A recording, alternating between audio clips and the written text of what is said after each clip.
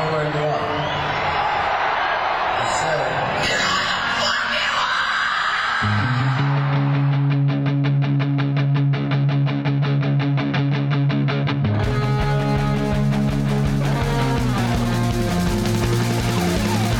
This is Appetite for Distortion.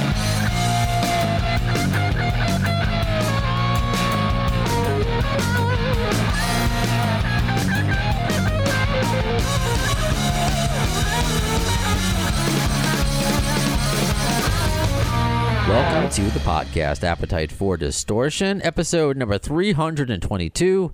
My name is Brando, and it's going to be the last episode of 2021, although the past few years feels like just one really bad day. Right, Doug? Oh, absolutely, man.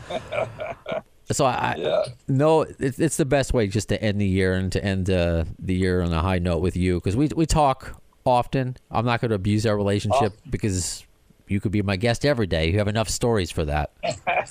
Yeah, I enjoy it, man. Even though, if you're watching on our YouTube page, even though you're wearing a St. Louis Cardinals hat, where are you right now? I am indeed. I'm in Kansas City. Yeah. They moved me from the land of the riots to the land of the best barbecue. Oh. It's funny, Brando. I've lived in Houston, St. Louis, and Memphis, where they all think they have the best barbecue. Man, they're wrong. They just don't brag about it here in KC. Okay. But it's incredible. Nice. Okay. All right. When you are there, we got to, well, I always like to say I want to travel, but it's difficult now with COVID and everything. Although, I guess that's a nice segue into this episode, as we're going to do a year in review of Guns N' Roses, on this Guns N' Roses themed, flavored podcast. And also whatever we want to share about your book, I guess as far as a teaser. Because fingers crossed, maybe next year. We hope that's. No question. Okay. Next year, Brando. Okay. Come on, dude, we're so close. I got so much work to do. Oh, we'll talk about that. So you know what ends up happening. You know this, but they don't. Is we end up doing stuff, and it's like, wait a second. There's so much more, right? There's so much more to talk about. So, I know. Here we go. Yeah. That's the At some thing. point, we got to. So it's it's to use Axel's line, right? When will it be out, Brando? Oh, I don't know if soon is the word, but you'll see it. Here you go. That's right. Actually, you and the AFD audience, the Bad Apples, will appreciate this. So we're recording this. I'm going to release it. I mean, if not today, tomorrow. But I'm recording this the day after Christmas. That's so. Merry Christmas. I know you're half, right? I don't know how you. That's if right. You sell, yeah. You never, well, the thing about it is, when you've got the Goldstein side, you still celebrate the Christmas, so you get presents on both days. Right? Yeah. So, on both holidays. Sorry. Yeah. I was just joking with as I'm filling in this past week and this coming week on QN043 as the producer, and there's a lot of rock and roll Christmas music, and I'm telling the jocks there that I used to be, as a child, I didn't want to be Jewish. I'm like, everything is Christmas. Like, I was so... Yeah, right. I know. Yeah. Now, obviously, I know it's not a big deal, but yesterday I had a real Jewish Christmas. I got two of my brothers where I came to my apartment, and we had Chinese food. There you go. Very well. Right? Very good. Did you have the Hanukkah bush? We have growing up, we did. Growing up, we had a Hanukkah bush. We have a little Christmas tree in my apartment, just for... It's not even... Very good. So... Merry Christmas, happy, I appreciate those who reached out to me privately, so let me just say that again at the beginning, the end of this year, but let's kind of go back to the beginning of the year, if we can remember. Yeah. And I was looking back, and maybe it's just a one-off question, maybe you have a story, maybe you don't, because the first interview of the year was with Mark Ford, formerly of the Black Crowes. Yeah, so if you want to listen to all 20 of 2021 episodes, start there. I think it's episode 3, Right. Early 2s. What's funny about that episode is I know he's been asked about auditioning for Guns N' Roses a lot. He's been asked that throughout his career. And I do my best not to ask the same questions all the time, because especially as somebody who works in radio, who sees the other side of it, right. You want to come up with something original. You do your best. I'm not saying that I'm perfect, which I'm not. So I just asked him if he had ever played that in the time of COVID. Does he ever play that what if game? Does he ever think back on his life? What if I joined Guns N' Roses instead of the Black Crowes? No, it's everything worked out great. He joined the Juju Hounds. Everything was great. The very next episode he does, and shout out to State of Amorica, a Black Crowes podcast. They interviewed Mark Ford, and he said he auditioned a second time, and that went viral. I don't know why you didn't say it on my show, the GNR podcast. Whatever, good for them. But do you remember anything about Mark Ford auditioning? No, I really don't. Okay, I really don't. Yeah. Nice. Yeah. I mean, I know Mark from the Black Crowes days because I was going to manage them until Niven said, we're too busy with Great White, Guns N' Roses. Okay, fair enough. But the cool thing is, and I don't know if I mentioned this before or not, but I was getting calls from Rich and Chris every day. And you would have thought that they were calling because they love Slash. Not at all. They were huge Izzy fans, loved Izzy Stradlin. That's all they wanted to talk about. And so that's why they wanted me in particular to manage them. But it was Niven's company, and he said no. So okay. That's interesting to know. That's not in the book. We didn't talk about that yet in the book. No. All right. No. Do we put that in now since we already said it on the podcast? Sure, yeah, all right, we already said it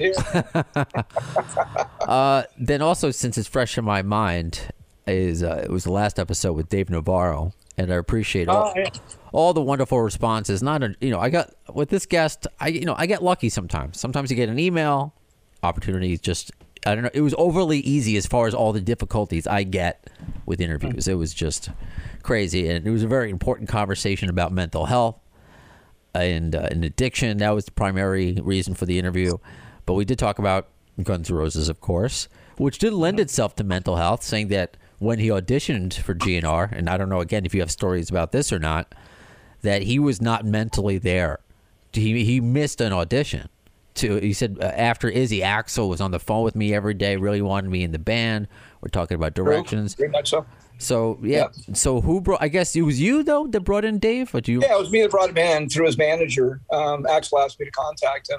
Rianne, my assistant, who I still love, adore, she's my life. I mean, she protected me. She, worked hard with the band. She knew everybody in the band personally very well. She would run errands where she's going up to the guys' houses. I mean, she's just an incredible person. And she literally worked for, probably 15 years managing on her own Kat Von D. Just separated with Kat to do something else. But anyway, I love Rianne. She used to be married to Dave. Oh, okay. I didn't play that card because I thought they're not married anymore. Probably not a fair thing to do. But contacted Dave through the manager and ended up speaking to Dave personally. And just a super nice guy. Axl had turned me on to Jane's Addiction years before, saying, you and I are going to go see the best live band you'll ever see.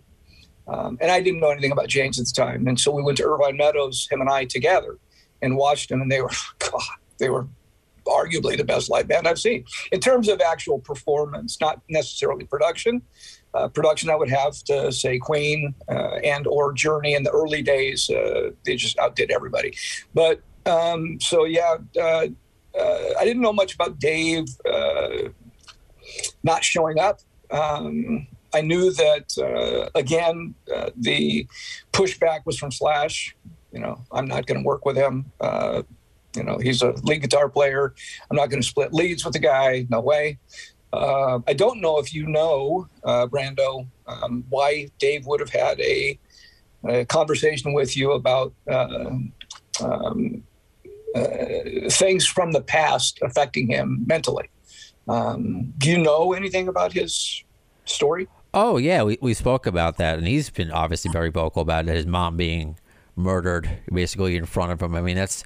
In front of him. He was in the closet. Yeah, he was in the closet when she got murdered in front of him. Horrendous. Yeah. And if you go... I can't even imagine. I can't either. And that's why right off the bat, I had to talk about it. We were talking about mental health. And I'm like, since we know your story, I would like... And I'm asking you about your story. And this goes back to not wanting to ask the same amount of questions. I'm like, look, my dad took his life 8 years ago. I was basically suicidal throughout my 20s, not just wanting to be here. And I felt... that opened up. He was opened at the beginning, but him and Billy Morrison, they're like, okay, this is somebody who he cares about what we have to say in this topic. So I think that's why, they didn't mind talking about Guns N' Roses at the end. Some people are just like a Guns N' Roses podcast. They get their little right. Well, I won't mention his last name, but one of my best friends, a guy named Andrew, just a sweet man. Sweet man, just a very good friend. But his father blew his brains out right in front of him and his brother. And how do you ever, forget that ever the rest of your life? And, it has certainly shaped who Andrew is. How could it not, right? Doesn't define him by any stretch, but he's just a wonderful, wonderful, wonderful, wonderful man, and nobody should ever have to go through that, of course. No, and that's what people need to also understand about your book that we are working on, is that we're talking about mental health with not just yourself, your family, band members, and it's not excusing behavior. It could be explaining, so we can just maybe finally really, really grasp mental health. And we've been making strides. You've heard me say this a number of times, Brando, but Uncle Joe has a heart condition. Aunt Mary has cancer. It's even Cousin John broke his arm, and everybody's, oh my God, poor Cousin John, he broke his arm. Or shit, Tony's got a hangnail. Right? Oh my Lord, how bad is it? But you mentioned mental illness and people run. And one of my bucket list things is to kind of change that and to just embrace it as what it is. It is a mental illness. It's like cancer or anything else. It's not something that you're born with. And, those deep, dark lulls in people's lives, those are things that we need to be there and support one another and love each other through them, in my humble opinion. Dave said something that I know it applies to you and me and Axel. It's like you think the next thing is going to fix it. Once I get rich, once I find a woman, once I reach fame, and it's just never enough. Once it's drugs, it's... and I had that on a lower level. Once I get full-time in radio, once I get this, and it's just like I keep grasping. Now I'm just trying to live through years of therapy, live through the moment. So it was nice to hear Dave, he's talking about therapy. It's not fixing any of us. It's a daily thing. I don't think human beings could ever be quote-unquote fixed. But just, you do your best. Well, for me personally, I was a workaholic my whole life. Still am, to a great extent. I still am. Right. But my perspective has changed. I realized after the Guns N' Roses thing that all I was doing my entire life was trying to keep people away from me by building wealth. If I could accumulate enough wealth, right, then I would be able to build this wall around me that was impenetrable. I'd have to have people answering phone calls for me. And so it was a way for me to buffer myself from the outside world. Didn't work. And it was certainly nothing that I had considered doing. It was just, in retrospect, looking back, absolutely what I was doing. No question. I'm not doing it anymore. I'm a workaholic for a different reason now. Yeah. But for the entire time that I was with GNR and years prior, I was a workaholic just to keep people at arm's length, if you will. I never let anybody really close to me. I didn't let anybody close to me until Sandy. Really. I mean, nobody's ever really seen the real heart of Doug until Sandy.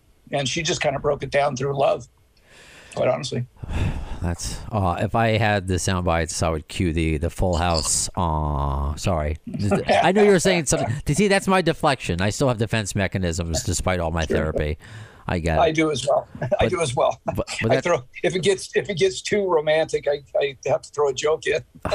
I'm so bad with that. I really am. But yeah, we still talk about these serious topics on this Guns N' Roses themed podcast. But where I'm obviously glad, and I've learned a lot about your life. We have a little bit through the podcast as well, how far you've come. Me, I look back and I told Dave Navarro this and Billy Morrison, this silly little GNR podcast has helped me. I was burying myself in work.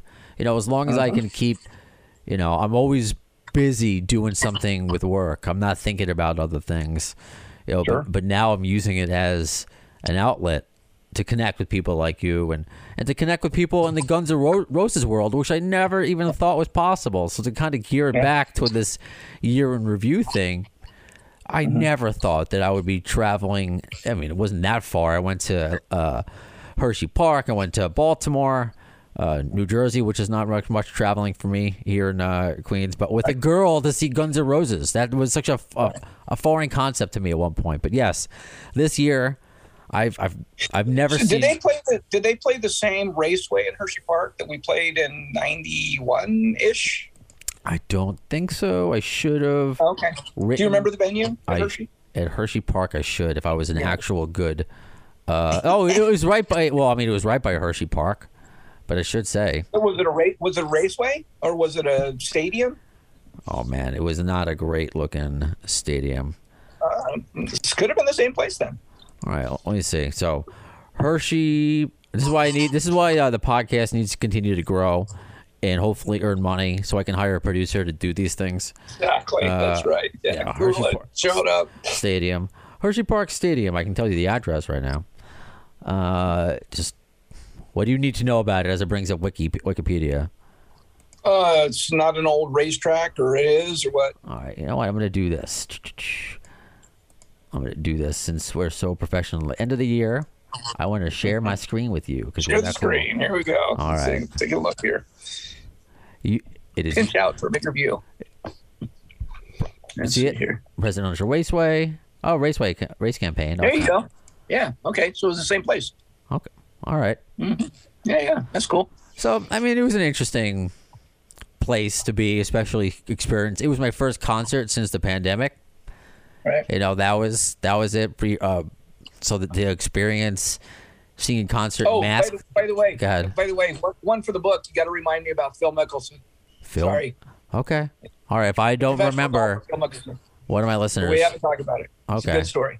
Okay. There's always a lot of those where it's not necessarily this like 100-page chapter, but it's like this story you got to put in there. It's a great story. Oh God, I keep teasing it, and then people are like, "I want to read it already." It takes time. I'm sorry, it takes time. So we went to the Hershey Park, which was an experience. You know, again, this is my first concert, many people's first concert since COVID, but it was fun. That's when I started doing concert reviews. So that's something we're going to continue in the new year, assuming concerts are continuing somewhat. But so I've gotten offers from listeners from the UK or from Scotland or Australia. So wherever they tour. No, that was the first time. And it was also, again, very cool to experience that with my fiance, we at this time, I had to explain to her, you'll think about what you want your answer to be. I'm like, they might play a new song. We don't know what it's going to be. And we were thinking it was going to be, I think at that time we were thinking it was going to be Absurd. We didn't know what Absurd was, right? So maybe that's kind of the thing. And they didn't play it. If you want to go back and watch the review, listen to the review, you know, we talk about how Axl looked like he was having technical problems. You know, right. I remember you saying that. And you know, looking angrily off the stage, but like a pro, this time didn't quit, didn't throw was battled through. And we'll talk about your opinion of this tour compared to some of the ones that you've worked on. I don't know if there are comparisons. But do you? There are comparisons. Okay. Seeing Axl smile leads me to believe that he's worked on himself differently than when I was working with him. He wasn't really having any fun when we toured, none, zero, and it kind of manifested in the ways that it did during the tours that I worked with him. But now I see him and it's in a completely different light, and it makes me happy. It makes my heart feel good. I love the guy, as you know, Brandon. I always will. He was my little brother for all intents and purposes. And so to see him actually having a good time is something that he cares a lot about. I think is great. And you know what? We should actually mention Ron Anderson and his passing.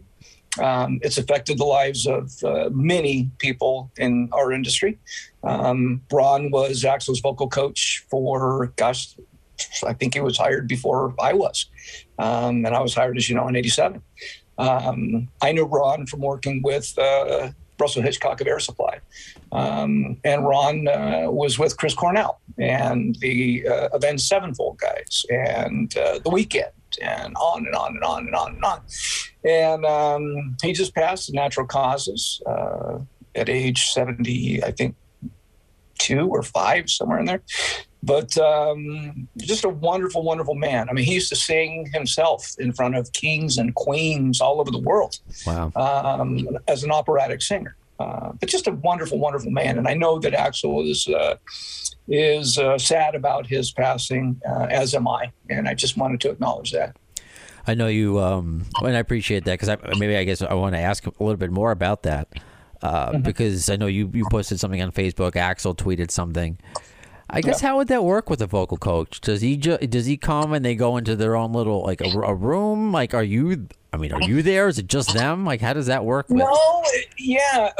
He would work with Axl privately in Axl's room prior to, so he would do the vocal warm-ups with him, right?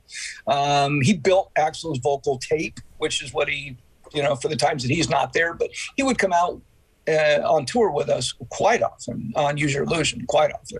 I don't know about the Been on This Lifetime. I just, I don't have that information. Right. But I do know. I called him at the beginning of the reunion tour, and I just said, "How's he doing?" Right, and he said, "Doug, honest to God, he's singing better than he ever has." And I also had heard that they had reached out to have him. I heard through his assistant, Pipe Perez. That Betta had reached out saying Axl would like him to come visit, and Ron was in ill health, and that's when Axl kind of found out that he was in ill health. He couldn't travel anymore. So, yeah, I mean, the whole thing's really sad. He's just a good guy. Best hugs. Literally gives the best hugs of any person I'd ever met in my life. Yeah, it was something to see the amount of people that. Because, yeah, he may not be the marquee name that you know about if you're the average rock fan. And doing this podcast, I heard the name. I believe he did work on the Axl DC tour, the AC/DC with Axl. He did. Yeah, right. He did. Okay, yeah. So you hear things like that, but then you mentioned The Weeknd and just the list. It's like he was the guy. Just wow. The guy, yeah. Yeah, there's a guy named Seth Riggs, and Seth is famous because he worked with Michael Jackson. And so people Seth's the greatest vocal coach. Not if you really look at the body of work. If you look at the body of work, then Ron Anderson is the greatest vocal coach ever. Yeah, I don't know how you beat the speaking. I'm not going to call it that Wikipedia page right now. But if you look up that resume, you can't beat it. It is ridiculous. Oh, it's crazy huge. Yeah, crazy. Taylor Swift, even Tom Cruise, my buddy Tom Cruise that I hate. That's even worked with Tom Cruise. What, Tom Cruise singing? Oh, you know what? I know one that's great. What's that? When Clinton was running for the second term, I don't know. There's some people that may remember this a long time ago, right? But he was on a trip on a train, stopping at locations throughout the country, and he blew out his pipes. And so Ron was the guy who went out and traveled with Clinton on that campaign. I mean, does it get any better than that? I mean, I would. Accolades go? I mean, wow. To think that, calling from the office of the president. I thought you were going to be like, it's some unreleased Bill Clinton sax album or something, but no, just to speak, it makes sense. Yeah. Oh, you said Bill Clinton and sax in the same line. Yeah, I believe. Careful, Brett. I believe in premarital sax. Yeah, I got it. Yeah. But as you mentioned, seeing Axl smile, that was the big takeaway from it. Even during those, which we all get those frustrating moments when something doesn't go right, and so I don't even blame. It's just kind of calling play by play. It's not even criticizing anyone for that. And if anything, I just feel maybe that delayed us hearing a new song for the first time. So when Absurd debuted, I believe at Fenway Park, which I would love to have gone to Fenway Park, but as a Yankee fan, I still feel like they would smell me out and just throw me out. Traitor. So then let me ask, you knew of Silkworms. That was during your time still, yeah? Yeah. So what did you think? Because that was obviously a very different song.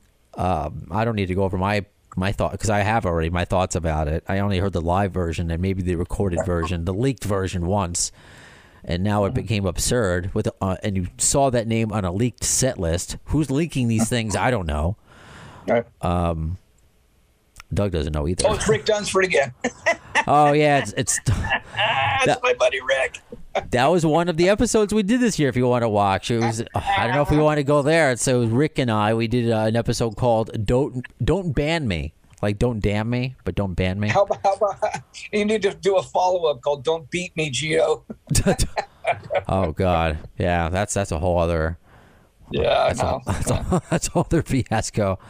So, what did you know of Silkworms, and when did you hear Absurd? And if you want to share an opinion on it, were you? I mean, my only opinion is, as a fan, I would want to hear brand new music by Axl, Slash, and Duff, not something that had been released before and Duff and Slash contributed parts. I mean, you're asking people to spend a lot of money to come see your live show. Give them something new, man. How hard is it, right, to get everybody together in a studio and create new music? I mean, look, Slash and Duff and Axl are great songwriters. If you got to bring Izzy back, right? I mean, everybody thinks that Izzy is the great songwriter. I mean, I have a different opinion. I think they all write great songs, but I mean, whatever it takes. I just think when you're charging the astronomical sums of money that they are charging for tickets, give the fans something new.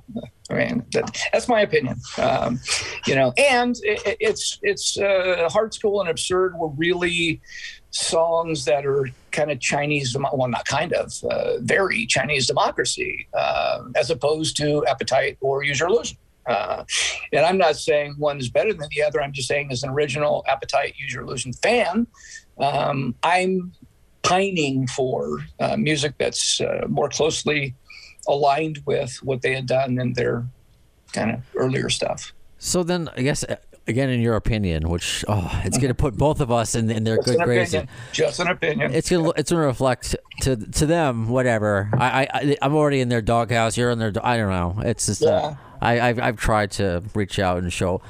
Listen to all the episodes of Mental Health, Team Brazil. You know I'm a good person. I just ask these questions because that's what I do. So what do you? Well, I guess what's your thought on? Axl, when I was there, when he's like, this song is going to be released at midnight streaming, and then there's no real there's no press release. There was no press release with I've told you already, there's no press release. Well, there was a press release, but it was a paragraph long on the announcement of the reunion. I mean, I'm aghast at something like that. You build a huge campaign around it. And it's funny. I actually had a dream last night. I just remembered. I had a dream last night that I walked in through these cubicles in some office space, and there was Betta, and she was looking at me. She was all pissed off. and I said, "What's wrong? Why are you mad at me?" And she said, "You know exactly why I'm mad at you." And I said, "What?" And she said, "You never should have said anything without checking with me first." And I was like, "Shit, I'm sorry." Right? Are you sure this was a dream? So, I don't know if that was precursor knowing that I was going to talk to you today. Oh. But yeah, I literally had that dream, and I don't dream. I don't dream. If I do, I don't remember. But it was really kind of funny that. That is funny. In retrospect. Yeah. I've had those nightmares too. But St. Louis. Who's underneath your hat, by the way? Who's underneath your hat, by the way, on the brim? Arredondo. Yeah. Who was it? It was or Arenado. Yeah. Jake. The Cards. Jake Arenado. Yeah. Oh, he used to play for I remember him as a Cub for some reason. Oh, okay. And the beard. Yeah. Well, he's a big Cards guy now. All right. Yeah.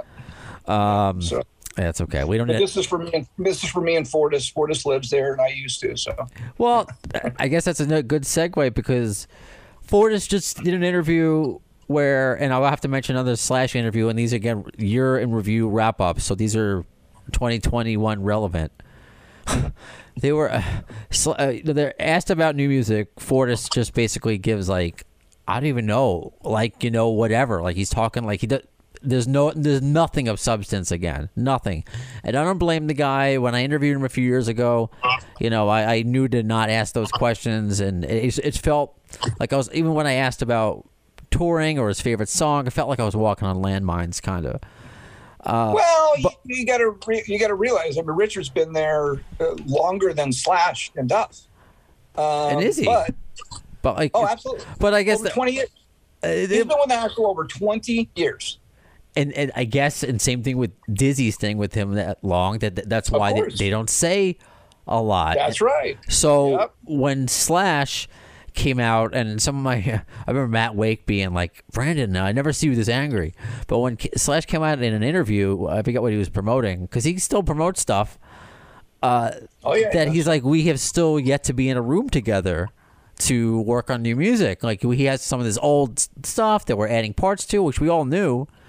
And I'm like, you've been together for 5 years, and you haven't been in a room together like that? So, well, yeah, it's funny you say that, because while we were on the road with Use Your Illusion, everybody had the ability to record in their own room, DAT machines, and recording equipment.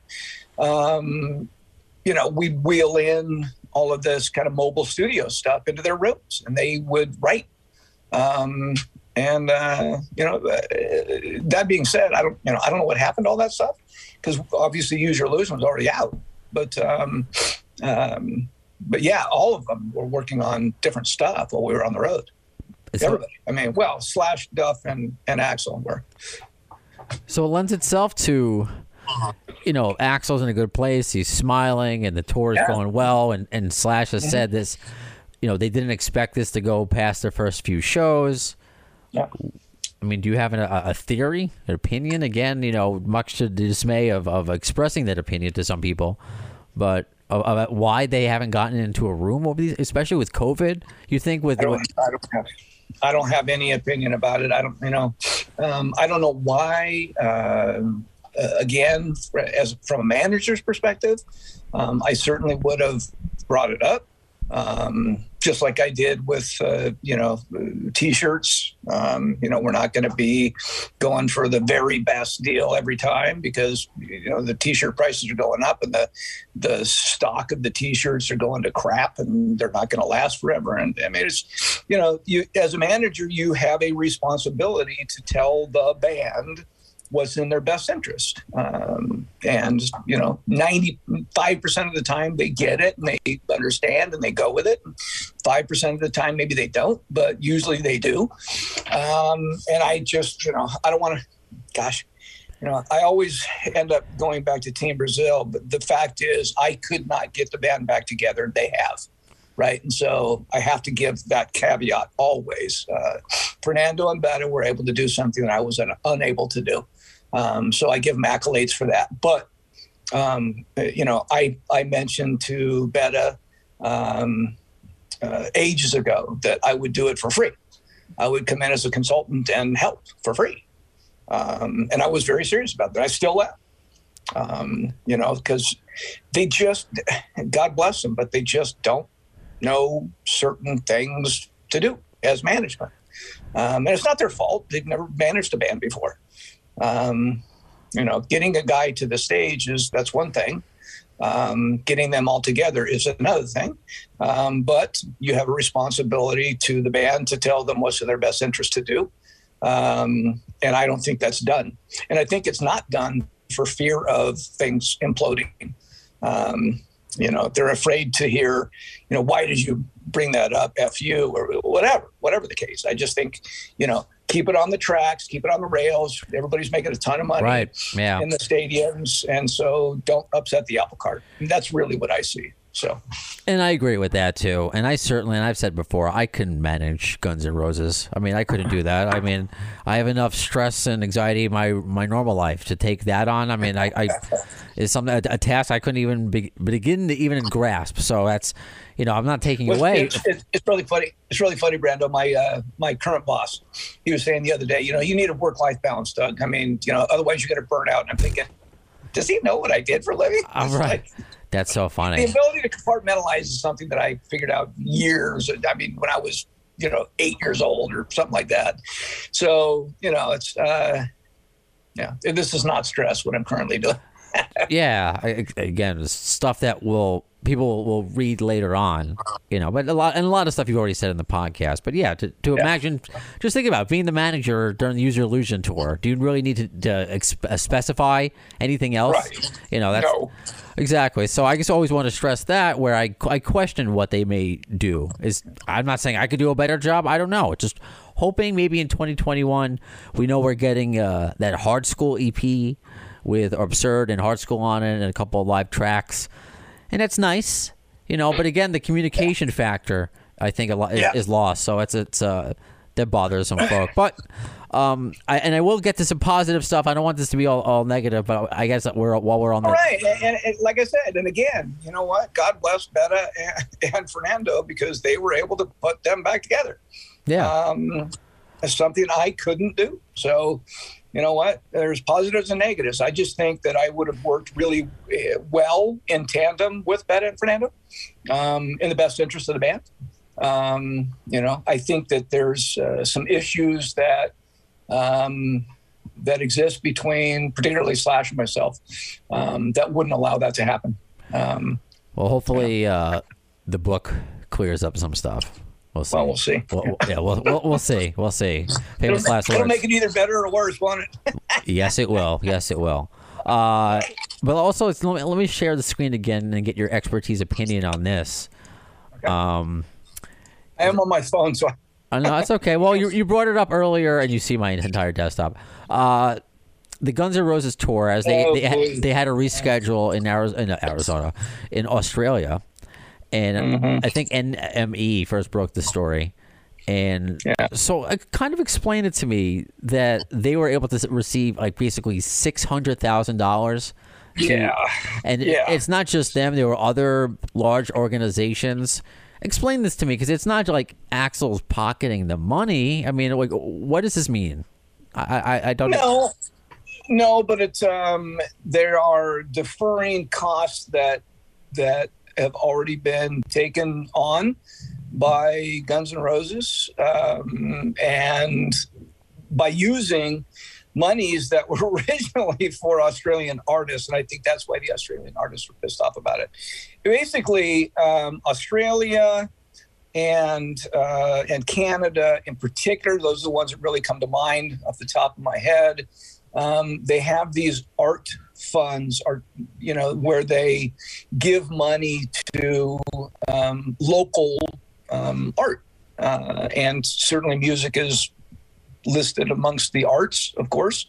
And so, there's large sums of money, and in Canada, I love how it works, because you have to be a Canadian citizen to receive any of that. In this situation, it's anyone who is playing in that particular country has access to those funds. I just think, you know what, you're talking about a band that made $1 billion on the Not in This Lifetime tour, and for them to actually take that money on, I don't know, man. It's okay.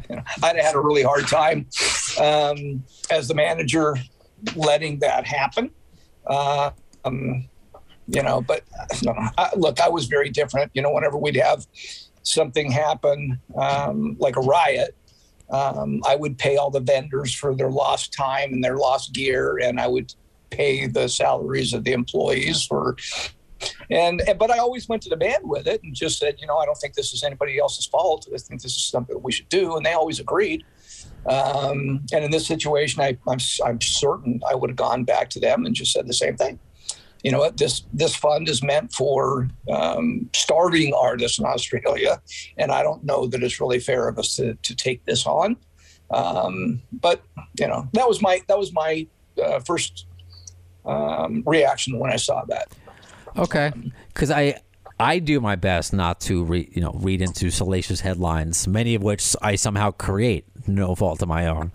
But so I didn't know the amount of cost of them having to cancel and reschedule. And yes, Axl and I don't want to say it's Axl, but the band made so much money over this reunion tour. And is that cost worthy to go back into that, use their savings? I guess they can do that. It's not like they're all going to be out on the street. More importantly, I don't see how there's any way, shape, or form they could have spent $600,000 the band's money at this point in time.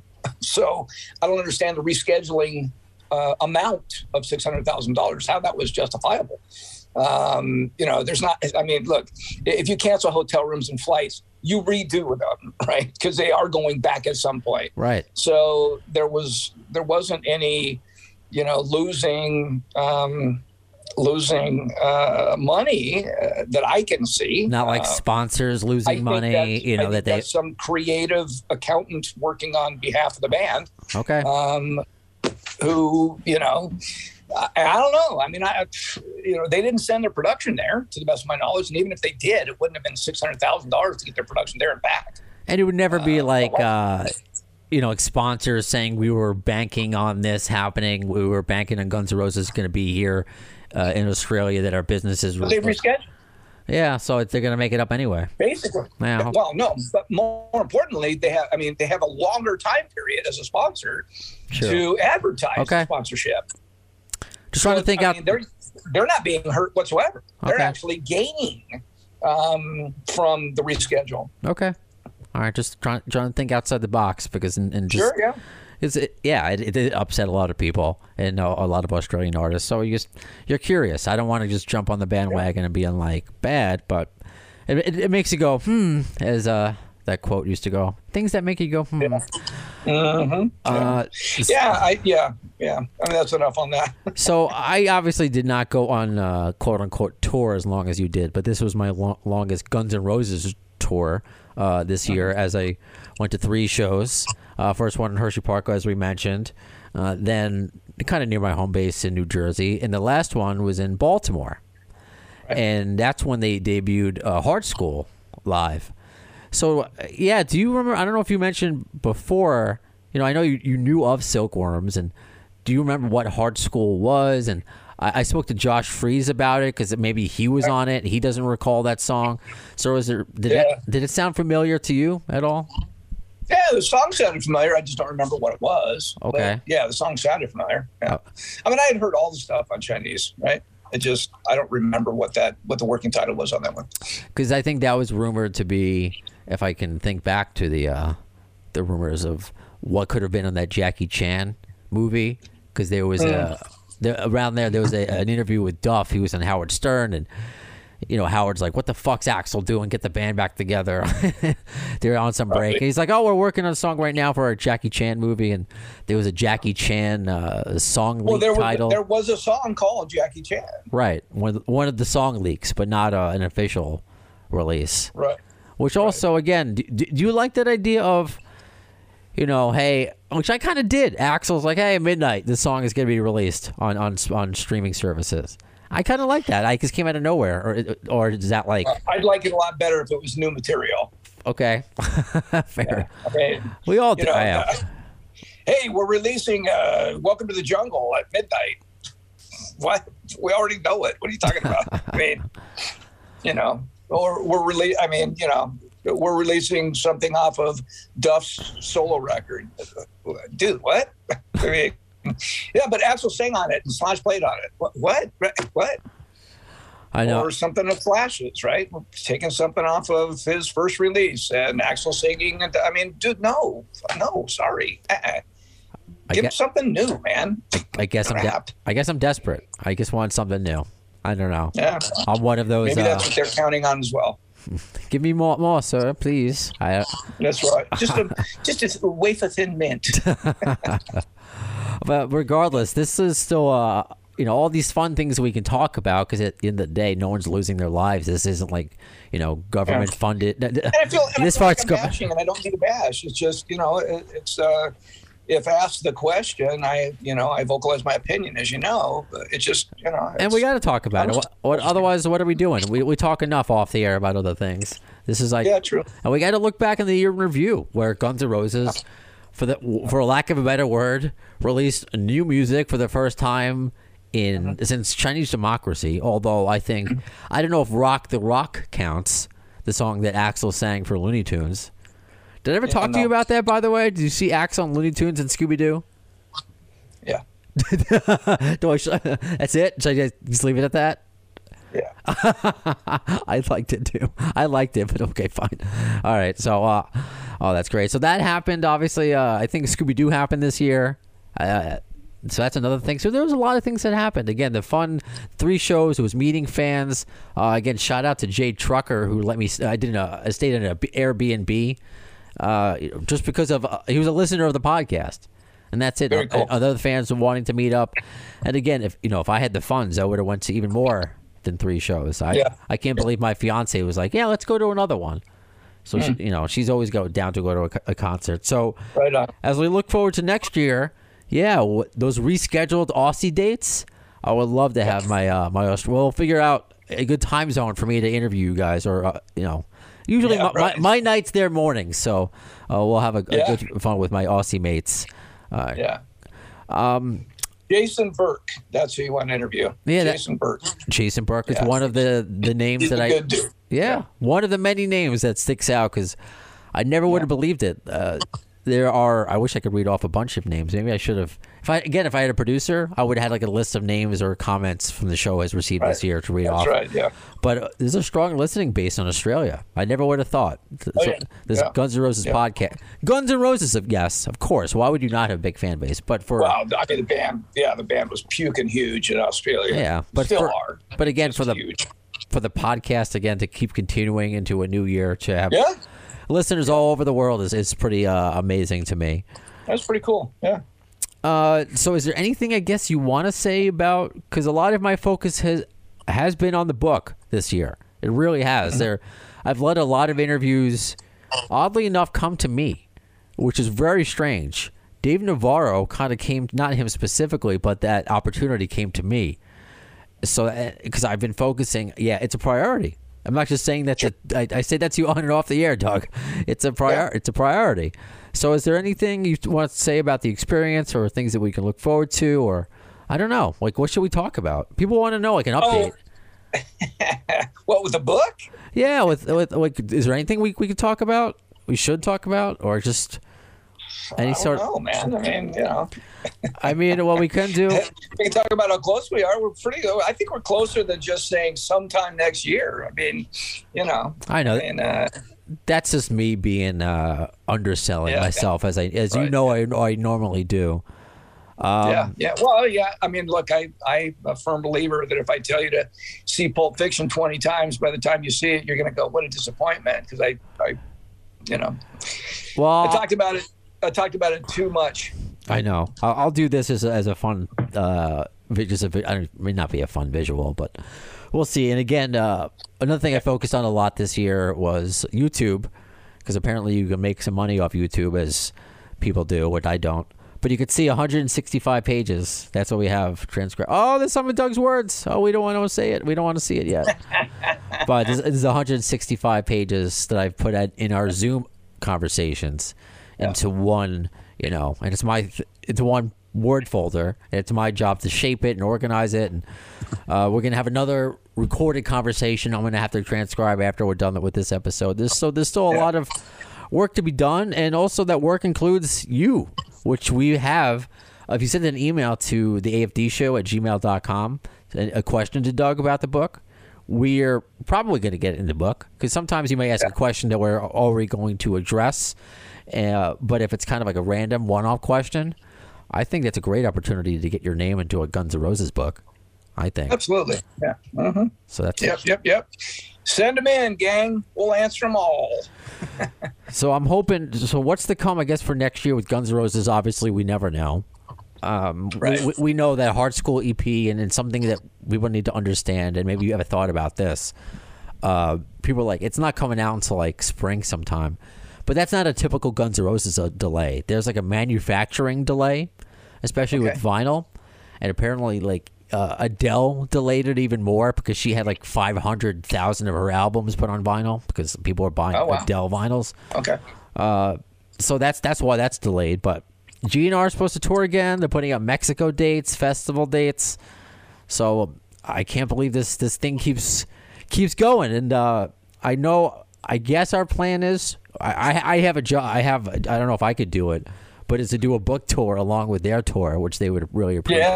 Yeah. That's certainly the goal. Hey, let me ask you a question. Sure. What were the COVID protocols for the GNR dates?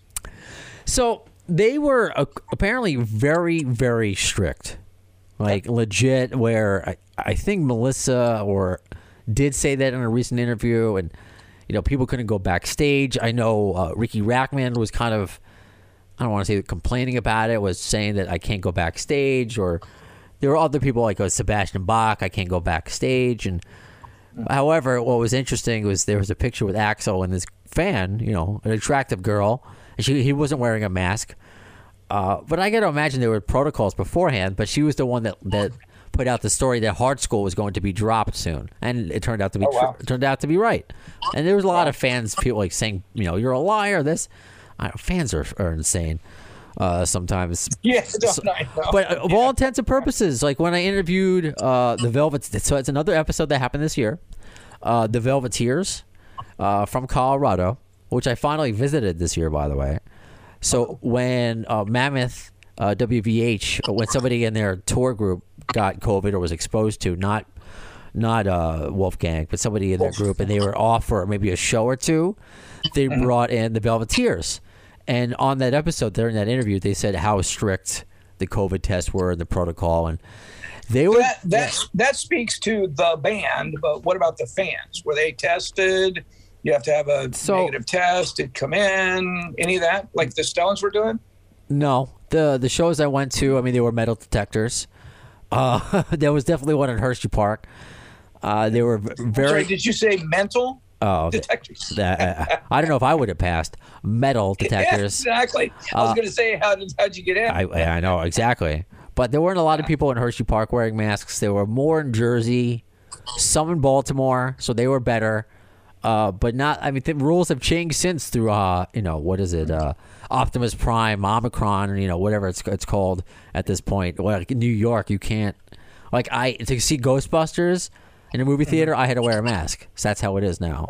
Which see, Jake, my son, has the band Honey, and every one of their shows, you had to show a negative test within the past 72 hours or proof of vaccination, or you didn't come in. And that's exactly what the Stones were doing. I just wondered if they were doing the same thing. The Foo Fighters did. They even canceled some dates that the venue would not comply. Guns N' Roses did not. I think that was up to you. Okay. They would have a protocol, masks, distancing, which obviously were not very enforced. Right. Okay. But they were. I was just wondering. I don't want to come down on them. I was just wondering what their stance was. So. Sure. I mean, I guess they played both sides. We're not trying, because it obviously did upset a lot of fans, because that's a whole other conversation about, masks and other things that we don't need to get into. But, right. Who knows what they do for this coming year? They may up it, because, again, their backstage was very, very strict. And it was interesting that, he said it was food poisoning. So the Axl got sick. I think it was in Fenway Park. He said he threw up. Melissa Reese also said she got sick. But they battled through shows. I mean, they absolutely battled through, and my hats off to them for doing that. So I don't think it was. I don't think they were hiding that they had COVID. It would have been something more publicized or serious than that. Yeah, sure. Yeah. But they were one of the very few bands to make it through 2021 successfully, right? Absolutely. Yep.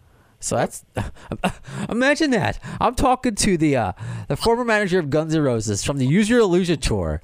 Canceled dates, riots, last shows. Here we are in 2021. Guns N' Roses, the only band to successfully complete a tour, no issues. Yeah, with no canceled dates. Where are we? Yeah, I know, right? Yeah. In an alternative universe. I know. So I'm definitely looking forward to again next year. I do hope I have to get a passport. My goal is to see a show in another country, not counting Canada. I've seen Canada show in Canada already, because I know especially talking to you about the book, all the shows you've seen around the world, and things that you've talked about that you've missed out on because you were so focused on your job. Are you kidding? Yeah. I could have been in Greece or Georgia and not known the difference. I know.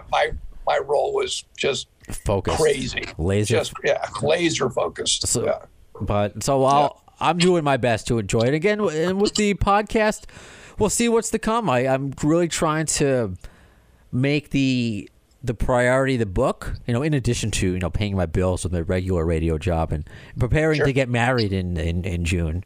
By the way, I'll put it out there. Maybe, Doug, you know somebody. If anybody knows a Guns N' Roses cover band that is also a Dave Matthews cover band, we would look into hiring them.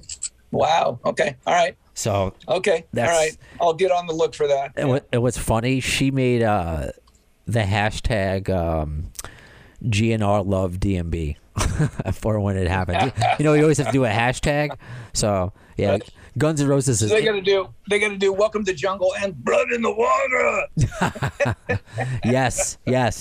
So we'll see. Okay. I don't know. Maybe there'll be a GNR cover band out there that'll learn Trippin' Billies or something like that for us. Right. There you go. Yeah. So I'm looking forward to that. And as far as guests, I don't know. I'm hoping to get your old buddy Matt Sorum back on the show because he was supposed to come on in September about his book, but that got delayed. Yeah.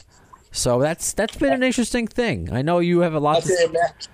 Watching who Matt Sorum has become is one of the greatest things. It's like watching who Duff's become, and Axl. I mean, Slash, I just don't have enough information on, but Matt, watching how, I don't know, just socially aware and responsible he is at this point in his life. And that's even before fatherhood. And I'm so happy for him, having a child and a healthy wife, healthy baby. I just think he's going to be just the best father. And so, yeah, I would love to see Matt on your show. He has so much insight. On life and living. He does. And so he's really what an interesting metamorphosis of a human being. Just a wonderful, wonderful man. Wasn't necessarily my experience on the tour. We certainly, him and I went round and round, but I love Matt, and I'm just really happy for him as a human being. Yeah, I like that. And when I did, it was at the beginning of the pandemic.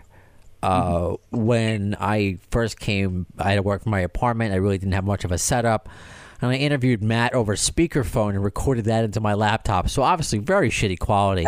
I think that was, I did an interview with you like that, but I was having fun with the atmosphere, feel my quarantine, kind of thing. Right. So I hope to speak with him on the, Zoom like we're doing right now. And especially because it gave me a lot of ideas for your book, because I was able to read a version of his book. I don't know, it'll be the one that eventually comes out, but it was the PDF one of, this is get prepared for your interview. And I hadn't read, honestly, I'm not a huge reader, as I've said. I usually, like for interviews, I read like a couple chapters just to get the gist. But I read the whole thing, and it'll be interesting. It'll be interesting, but. Ours will be great. Ours will be great.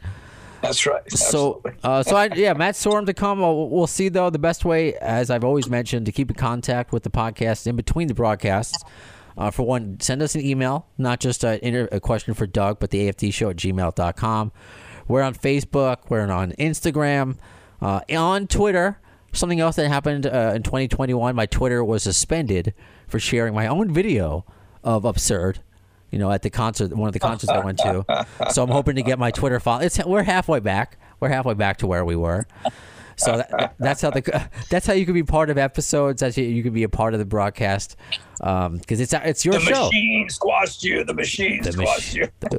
I knew better. I poked the bear. That was my own fault. Right. Yeah. So one thing I will say is I don't know what's going on in this. I don't know what's going on. But I've worked on every single release that the band's ever done. Every single video, album, you name it. And I've been told by the company that makes the Gold and Platinum records that, and I'm supposed to be able to get any of those things for the rest of my life, right? And now I'm being told that that's being challenged. They won't tell me who by. But it's either the label or management. And so that's kind of, it hurts my heart a little bit, Well, it's, I'm hoping that happens too, because it's hurt my heart too, with some decisions made by management, because I did not start this Guns N' Roses podcast 5 years ago or whatever to one day hope to, this is my path to interview Duff McKagan or Slash.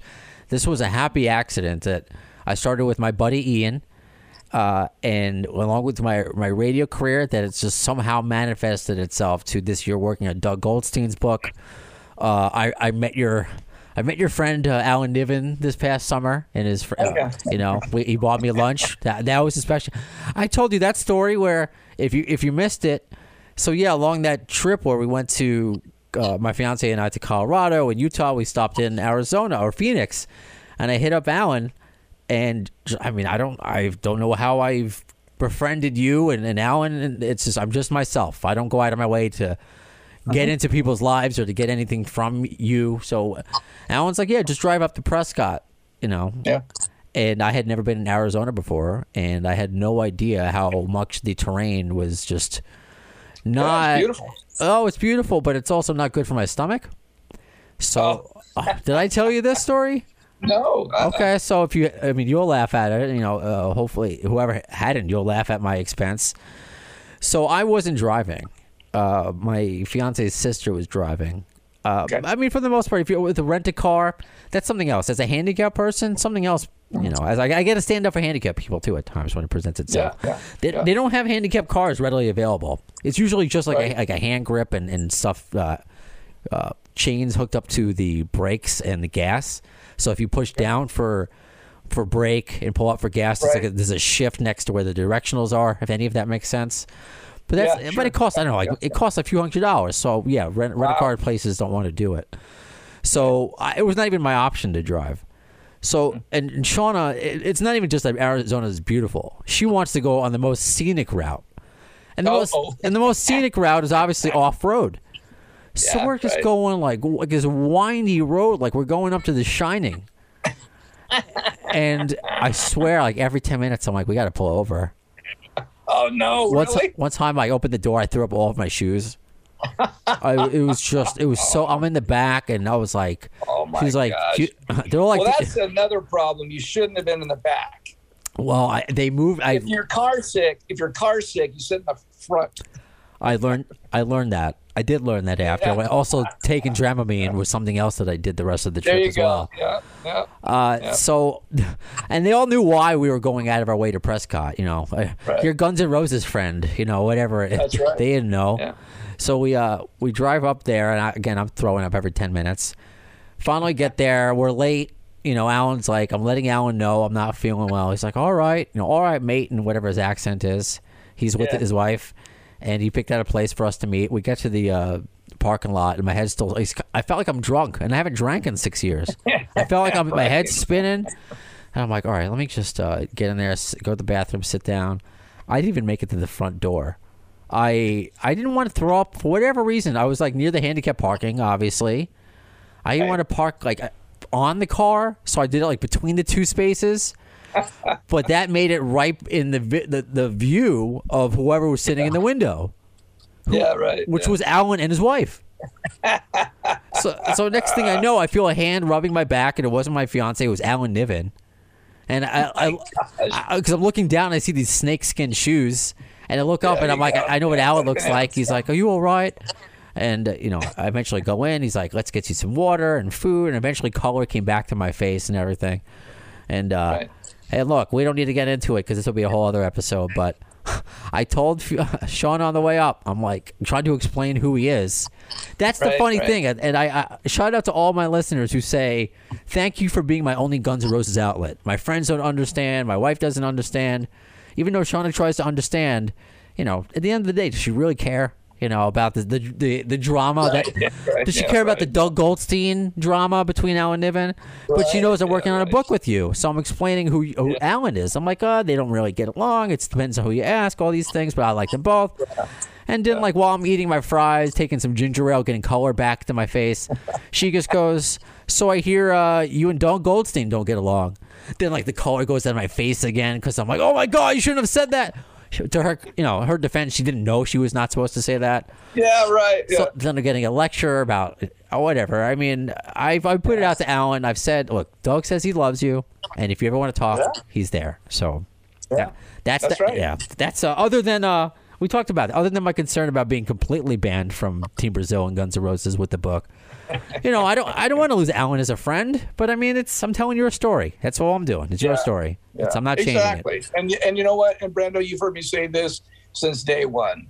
is I respect the fact that you don't choose sides between Alan and I. Right. You can have a relationship with either of us. And from my perspective, and you know this, I don't care. I mean, I don't care. Your relationship with Alan is your relationship with Alan. It's different. It's not my relationship with Alan, right? I respect your right to have a relationship with him. Right. And the fact remains that, I believe he's trying to recreate history to make himself look good. Take credit for what I've done, take credit for what others have done. Man, just recently I read where he's now saying that Welcome to the Jungle got played on MTV because of a letter he wrote. That's horseshit. He knows it. Everybody knows it. David Geffen called Tom Preston, who ran MTV, and asked for a personal favor, and that's why they played it on the overnight, and the phone system broke down, and all. It had nothing to do with Alan writing a freaking letter. But you know what? Along the same vein, Alan treated me incredible when he first brought me on. I mean, he wants to rewrite history and say that he didn't give me, but he did 50% of his company. There's certainly documentation that proves such, right? He told you that it was some peon pittance worth. And yeah, I was like, I don't want to get into specifics about what we're talking about. It was just but I think at the end of the day, he respected what you're saying, where I'm not talking about him behind his back. I'm just like, Doug's telling me his story. He's good to me. You're telling me your story. You're good to me. And that's what I kind of put out on the podcast, with anything. Yeah. It's, And again, but to go back,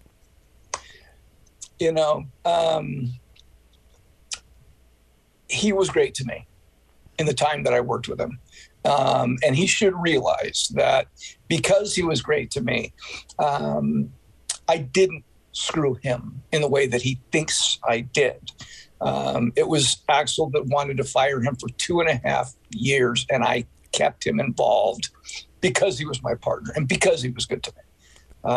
It was Axel's decision to get rid of him, not mine. And why he wants to put that on me is absolutely beyond me. But that's part of his rewriting of history. So we'll try to. He's certainly entitled to his opinion, and I respect that. But for me to not acknowledge how good he was to me would be really chicken shit of me. No, he was great to me. That's why we get along too, and why I think this book is going to be great, because we're kind of simpatico with that. I can't believe I just used that word, but where we might not like something someone has done, but we can appreciate what else they've done, and look at the whole thing. The thing as a whole. So absolutely, the entire body of work. Yes, if you will. So look forward to our entire body of work, which sounds weird out of context, but in 2022, yes, knock on wood, it's supposed to. Yes, that's going to happen. I gotta have faith in myself. That's right. Yeah, it's already happening. I showed you proof of 100 and something pages already. And also, again, the conversation continues on the podcast, on social media in between the podcasts, and especially if you have a guest suggestion. I always say that. Like an example, Rick Richards would not have been on the show this year, former guitarist of the Juju Hounds, if it wasn't for, a random person on Twitter, Izzy in Argentina, who kind of coordinated it. And that's a lot of these episodes have happened that way. So Rick Richards, Georgia Satellites, right? Yeah, Georgia Satellites. Yeah. He was the one.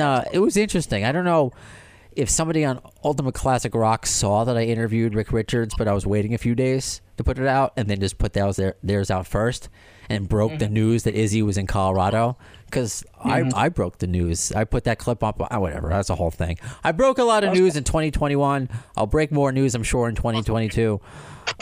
Much to the dismay of Maddox friends, I guess. I just like talking about my favorite band. That's all I like doing. Sure. As everybody else does. So this podcast does not continue into the new year without all of you. So thank you to all the bad apples out there. Thank you to the fans. Yep. Everybody knows how I feel about the fans. Without fans, there is no Guns N' Roses. There isn't. Your book's going to say that obviously without the fans, there is no podcast. There is none. Yep. I'm sorry if this was just me talking to 5 of my Guns N' Roses fan friends.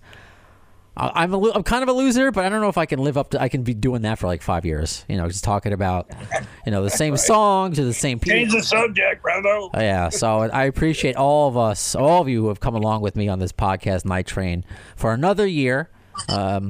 If there is an emergency interview of all of a sudden Axel's like, hey, I want to be interviewed by Brando on December 3rd. Yeah, right. Then, that's not going to happen. So I guess I'll see you next year. Well, when are you going to see the next episode? Who's the next guest going to be? In the words of Axl Rose concerning Chinese democracy, you'll see it, I don't know if soon is the word.